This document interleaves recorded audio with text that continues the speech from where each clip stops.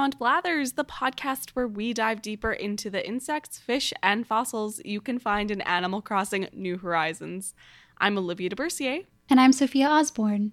And if you want to support the show, check out our merch store over on Etsy at etsy.com/shop/beyondblathers. Now, this week, Sophia is going to be giving us the part 2 of last week's episode.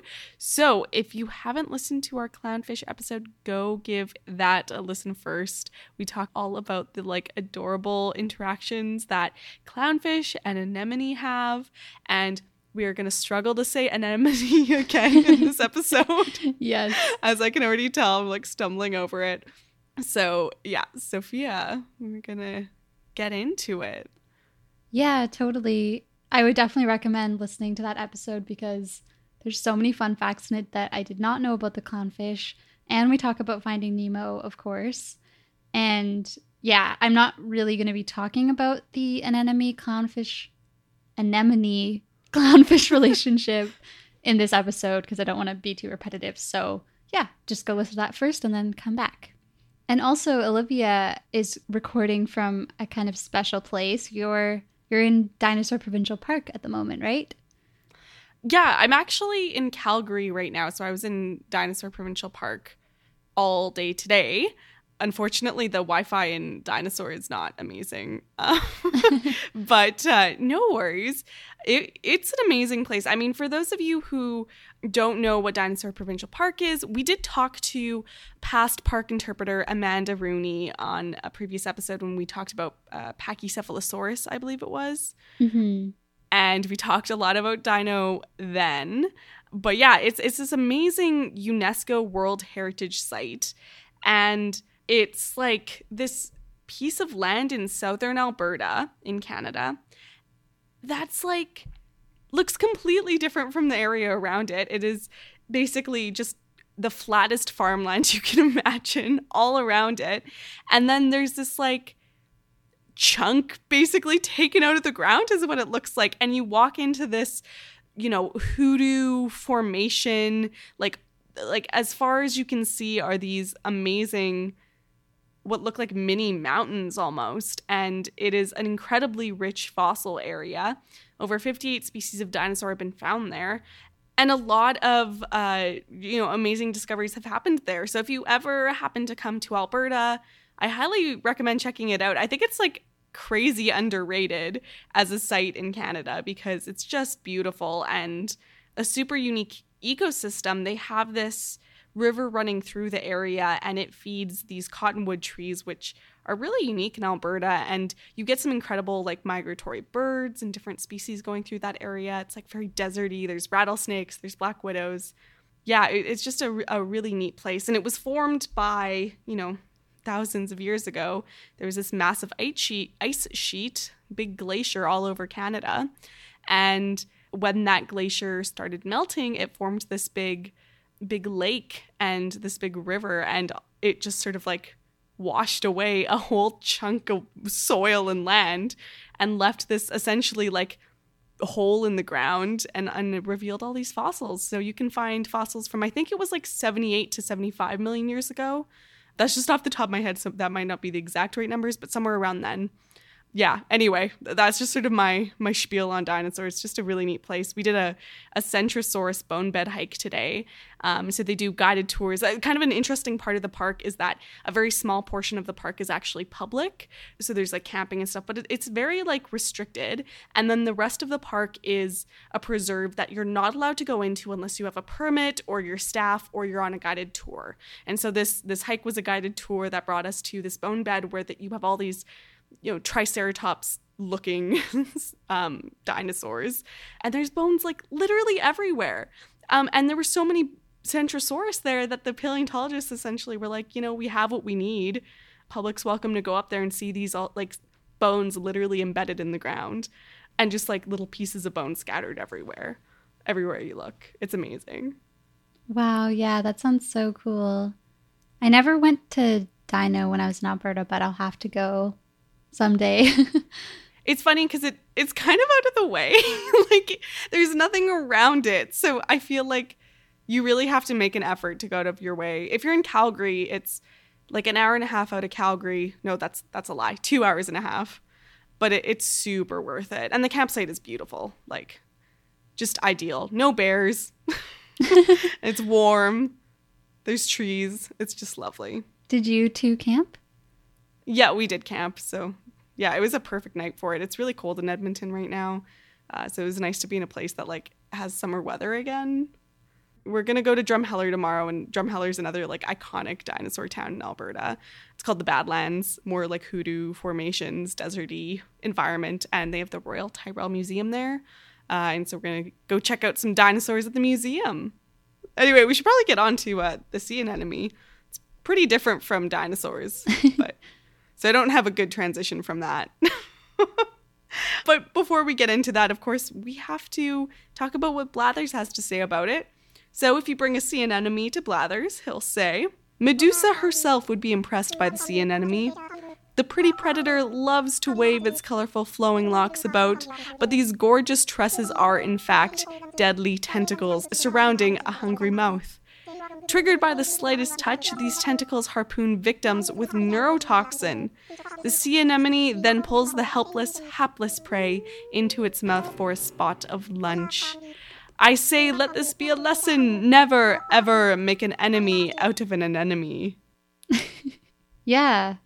I don't have anything to fact check about this. It was all accurate. So yeah, it sounds pretty legit. Let's get into it. To talk a bit about the taxonomy of sea anemones, they are in the class Cnidaria, which also includes jellyfish, corals, and hydra. And the thing that makes Cnidaria is that they all have stinging cells. And actually, did you know that the word Cnidaria comes from the Latin word cnidae, which means nettle, like stinging nettle? Oh, I didn't know that. Yeah. That's cool. That's cool. It's a fun fact for you.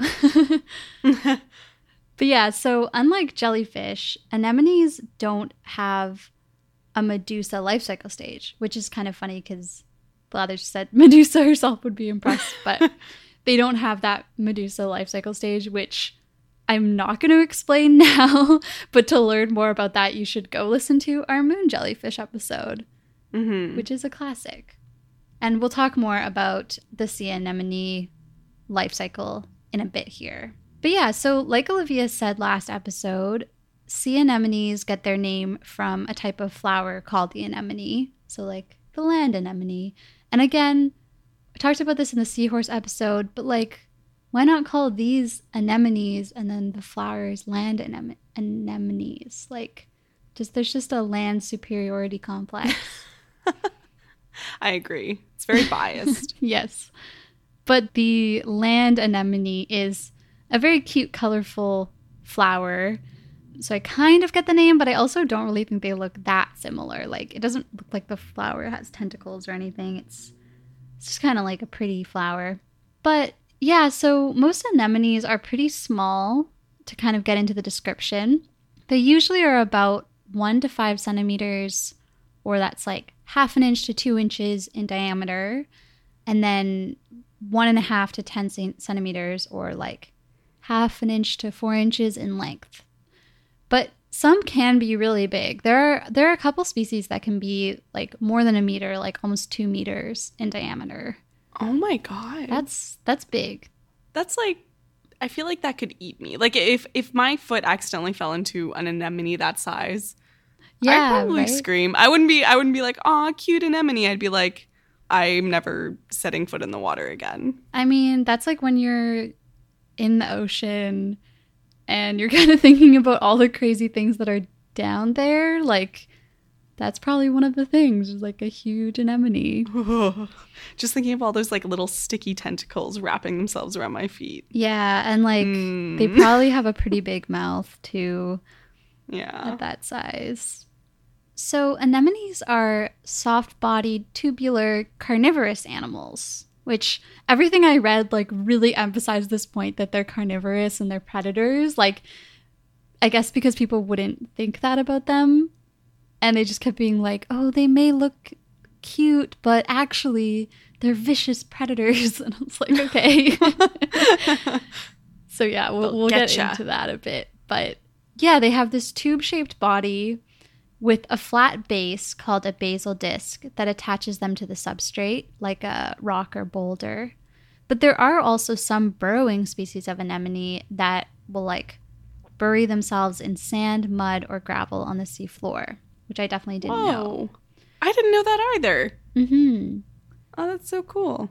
And so, yeah, they're like this tube with a flat bottom and a flat top. And the top has a slit-like mouth in the center, and then it's surrounded by one or more rows of the iconic tentacles. And they can have anywhere from a dozen to hundreds of tentacles. And speaking of the mouth, it is also an anus. That is like the one opening that they have. So that's fun. Sea creatures. They love having a mouth as an anus. Totally. It's like very common. It's like a mouth, an anus, and also sometimes they like give live birth out of their mouth too. It's such a multi-purpose hole. It is. Very efficient of them. Yeah. So anemones are loaded up with stinging cells that are called nematocysts. And those are used to capture prey. And interestingly, some of this prey can be like jellyfish and corals, which are also cnidaria. So there you go. But these cells are found throughout their body, which I didn't know. I thought they would just be in the tentacles, but they are found throughout the body. But they're most concentrated in the tentacles.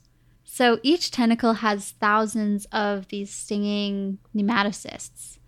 And each nematocyst is like a little harpoon that shoots into the prey and like grabs onto them and pulls them towards the anemone's mouth.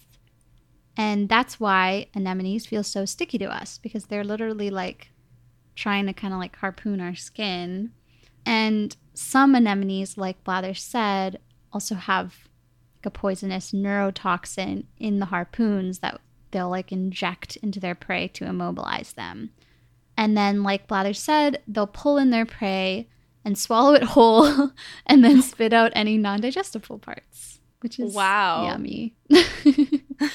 Yum.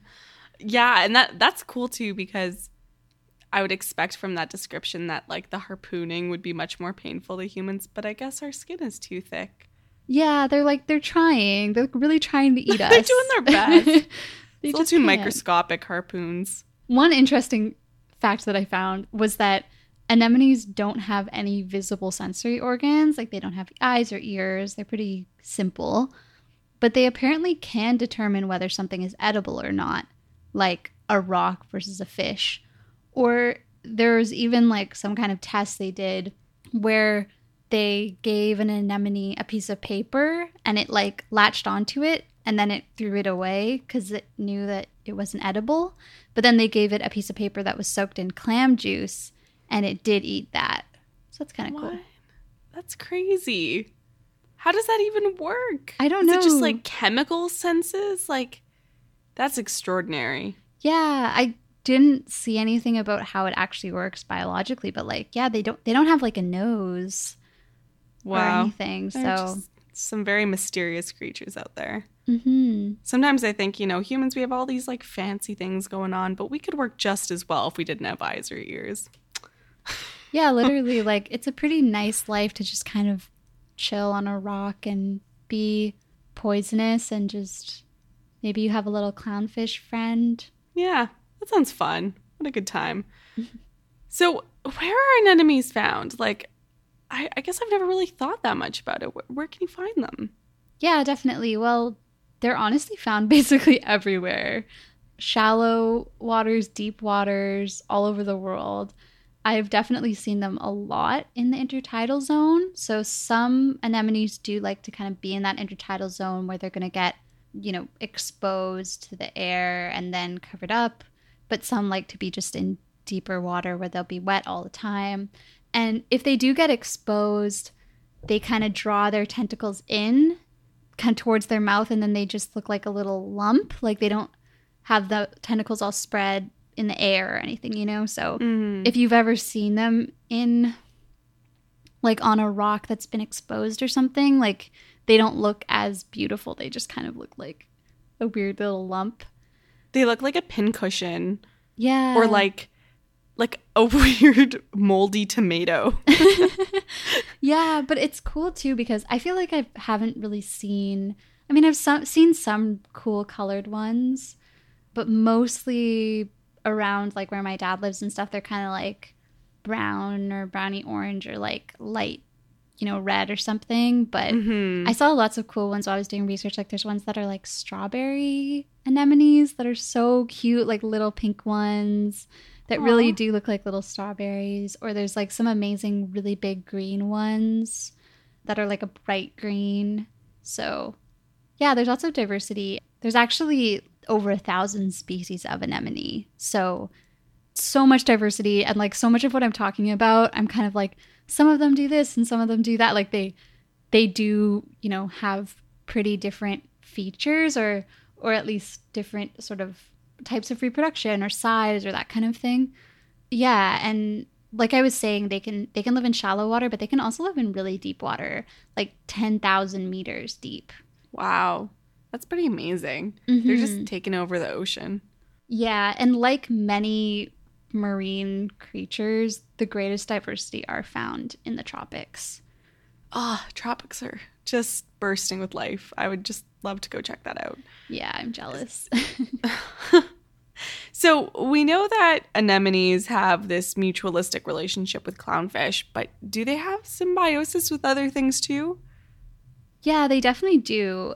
The relationship with clownfish is definitely the most famous relationship that they have. Like if you look up anemone symbiosis and stuff, like everything is going to be about clownfish. But like you explained in the clownfish episode, clownfish like need to have the relationship with anemones. Like it's like an obligate relationship for them, but for the anemone, they don't necessarily need to have a relationship with a clownfish. Like you're not going to find clownfish in every single anemone, and there are other probably more important relationships for them.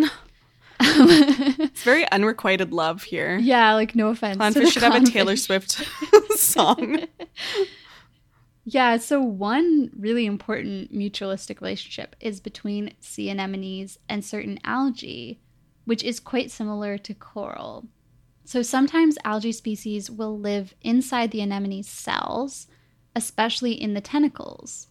And this is part of the reason that some anemones have like such beautiful, interesting colors is because of this algae, which is the same as coral. Like if you take away the algae from coral, it's just white, and that's what coral bleaching is. So the sea anemones benefit from the algae's photosynthesis, which provides them with oxygen and food. And in return, the algae are protected by the anemone's stinging cells to avoid predation from herbivores. So this is kind of the anemones thing, right? Is like, they're just, if you can get in good with the anemone, then you get well protected.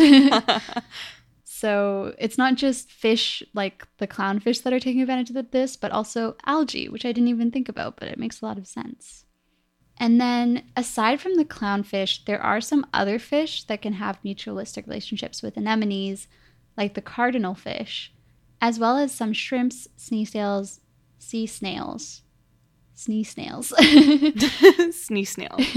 and some crabs, including hermit crabs, which is cool. Aww, that's so smart. It's like, just find a well-defended home and you're all set. Yeah. So these critters are on the right side of the anemone, but what about humans? Can anemones hurt humans? Yeah, I think you talked about this a bit in your clownfish episode, that there are some that can be a bit dangerous for humans. It's cool because a lot of anemone information comes from British Columbia, where I live, just because we have a lot of species of anemones, and I guess they're of interest to like scientists and aquariums and stuff here. So in British Columbia, we have a species of anemone called the fish-eating anemone, or rose anemone, which are very different names.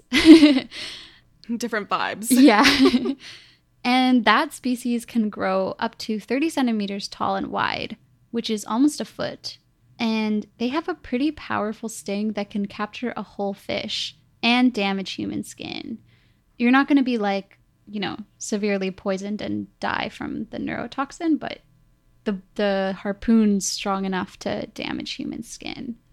I wonder if it's like a jellyfish sting where like it really hurts and it burns, but like it, depending on the species, won't necessarily kill you. I'm curious. Yeah, well, I don't think people are killed by anemones, but it is the same.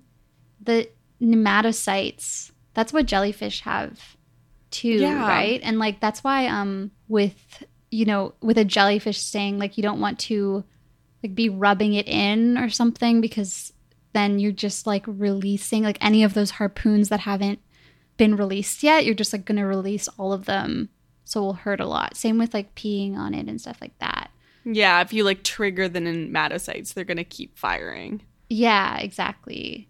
Oh, that sounds so painful. I know. Like I don't want to be around like Portuguese man of war or whatever. No. But yeah, another cool thing that I read is that in some species, if anemones move too close to each other, they'll actually fight each other. So some species that engage in this have like thicker club-like tentacles that will emerge from under their main tentacles. And they'll begin slowly attacking and damaging each other, trying to like battle it out for that spot. And this can end up with one or both of the anemones dying. What? Yeah. That sounds like the most like slow-mo fight that could possibly happen. Like It's I can't really imagine slow-mo. them moving really quickly. They're just like Yeah. really slowly bludgeoning each other to death. Yeah, it's like they're stinging each other, bludgeoning each other. Oh god. It's wild. Wow. I mean, wow. Nature is amazing. So, okay, we got the weird anemone competition thing here down, but like how do they reproduce? We talked about they don't have sensory organs. They don't really seem to move around too much. How are they living? How do they reproduce? It's a good question, right? Like for animals that kind of stay in one place, reproduction is such a huge question. And I even think of barnacles, which are really attached to the substrate. And that's why they have the largest penis in the world. So, I mean, compared to their body size. If that's a shocking fact to anyone, you need to listen to the barnacle episode and get the down low on that. Yeah, you need to listen to that episode because it's like wild. But yeah, for anemones, there's quite a few different strategies. And I think it's one of the most interesting things about them. Some species will actually use like a combination of different techniques depending on the situation. Yeah, so some anemones are viviparous, meaning that their young develop inside the body of the parent, like in humans. So these anemones use internal fertilization and then release fully formed young from their mouths, like I said.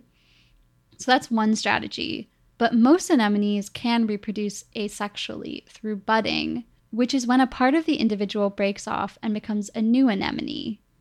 And I feel like anemones are like the kind of classic example of budding that you learn about in high school science. But yeah, so this can be a really useful strategy because a lot of the time, like, you're stuck on a rock with no other anemones around. And budding is actually like very exciting to me. I don't know, it's just so kind of foreign. Like, I can't imagine doing this, that you can just like split off and clone yourself. It feels so sci-fi. Yeah, it really does. There are a few different ways to bud. So one way is called longitudinal fission. And that's when they literally split in half and become two new anemones that are the same size. And it's pretty wild. They basically just start slowly crawling in opposite directions. Like one anemone is just like crawling in two directions at once, stretching Whoa. itself until it splits apart into two. That's amazing. Yeah, right? They're just like Play-Doh. They just split and go off.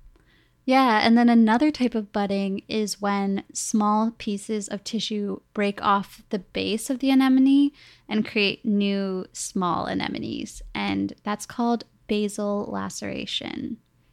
These are like fun names. I like those.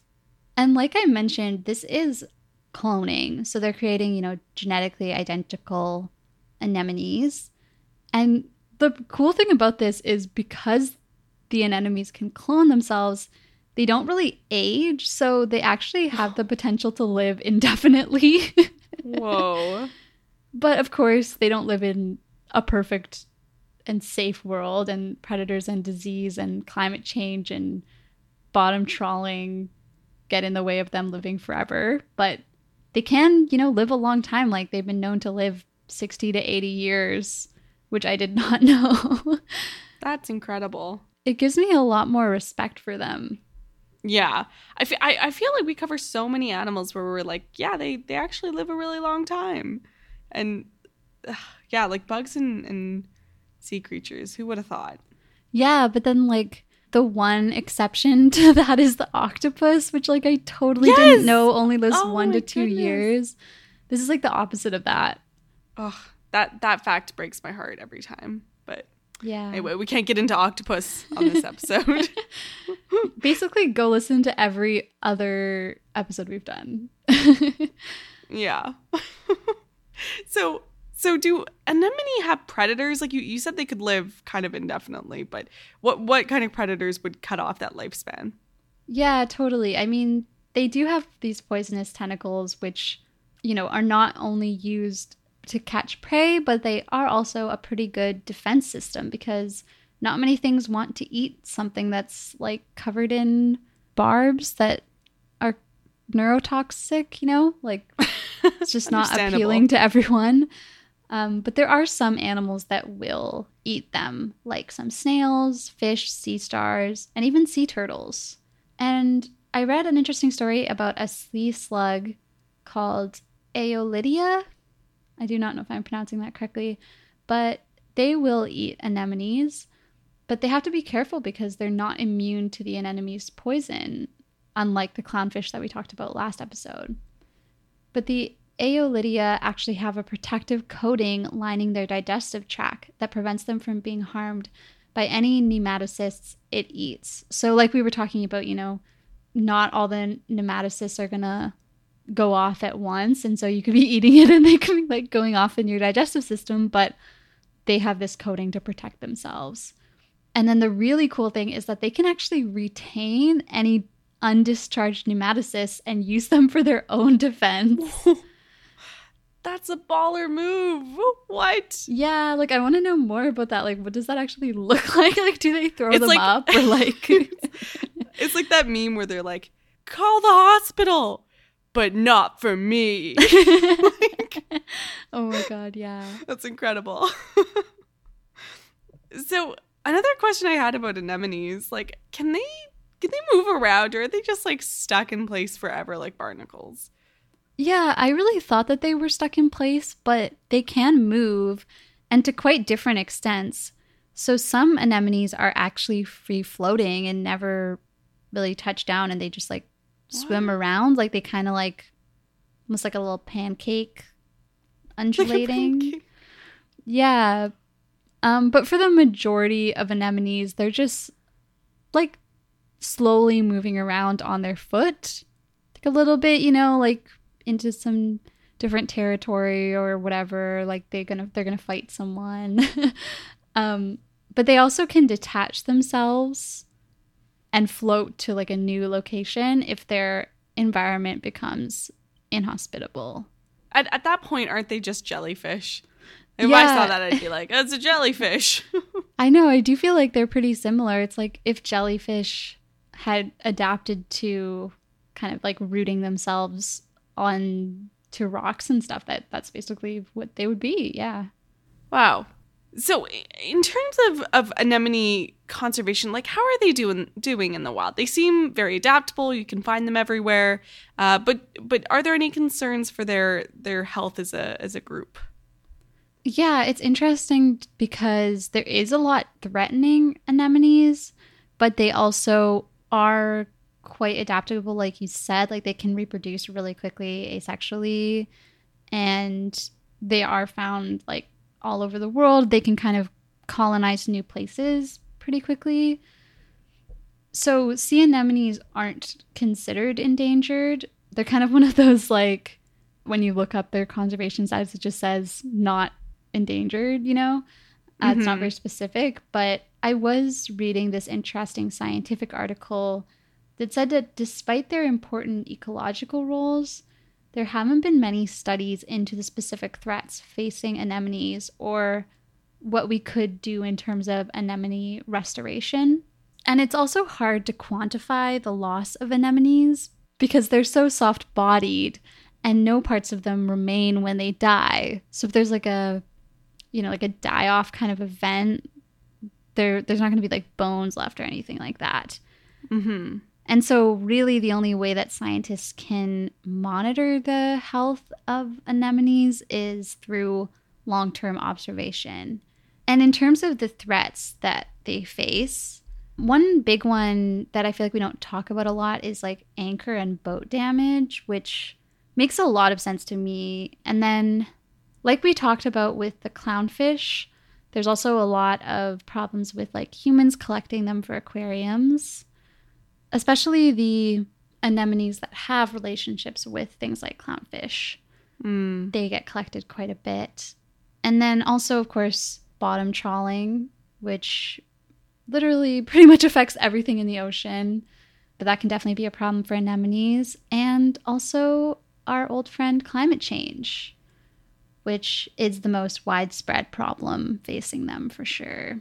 And with climate change, it's interesting because we hear a lot about coral bleaching, but anemones can bleach too. So the algae that I talked about that live in symbiosis with anemones and give them their beautiful colors, those can die off and they lose that relationship and their color. And one interesting thing that I read as well was that climate change could also mean an increase in cyclones, which, you know, all the like waves and disturbance from that can tear up and like shred anemones and of course devastate the coral reefs that are sort of their habitat a lot of the time.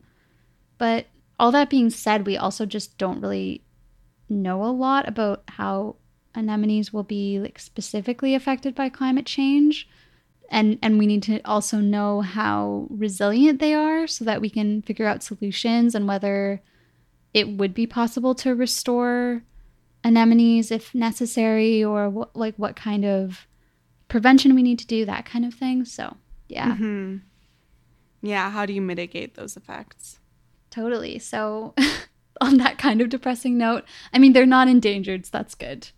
But that is good. Yeah. Happy to hear it. That's the sea anemone. Wow. Well, thanks so much, Sophia. I learned so much. I realized I didn't know a lot about anemone. Me too. I always appreciate when we do episodes where there are things that I commonly see, because then I just feel like I appreciate them so much more when I see them. Oh, definitely. I feel that intensely. Also, when I learn how to identify things, I'm like, wow, I appreciate this so much more, and I'm excited to see it. Yeah. So totally. I hope if you see that crinkled up pincushion on the beach, you're like, hey, there's an anemone, and now I know more about it. And thanks everyone so much for listening. Don't forget to check out our merch store at etsy.com/shop/beyondblathers if you want to support the show. And follow us on Instagram and Twitter at Beyond Blathers to see Olivia's amazing episode illustrations. Of course, tune in next week to learn more about the insects, fish, and fossils you can find in Animal Crossing New Horizons. Bye! Bye!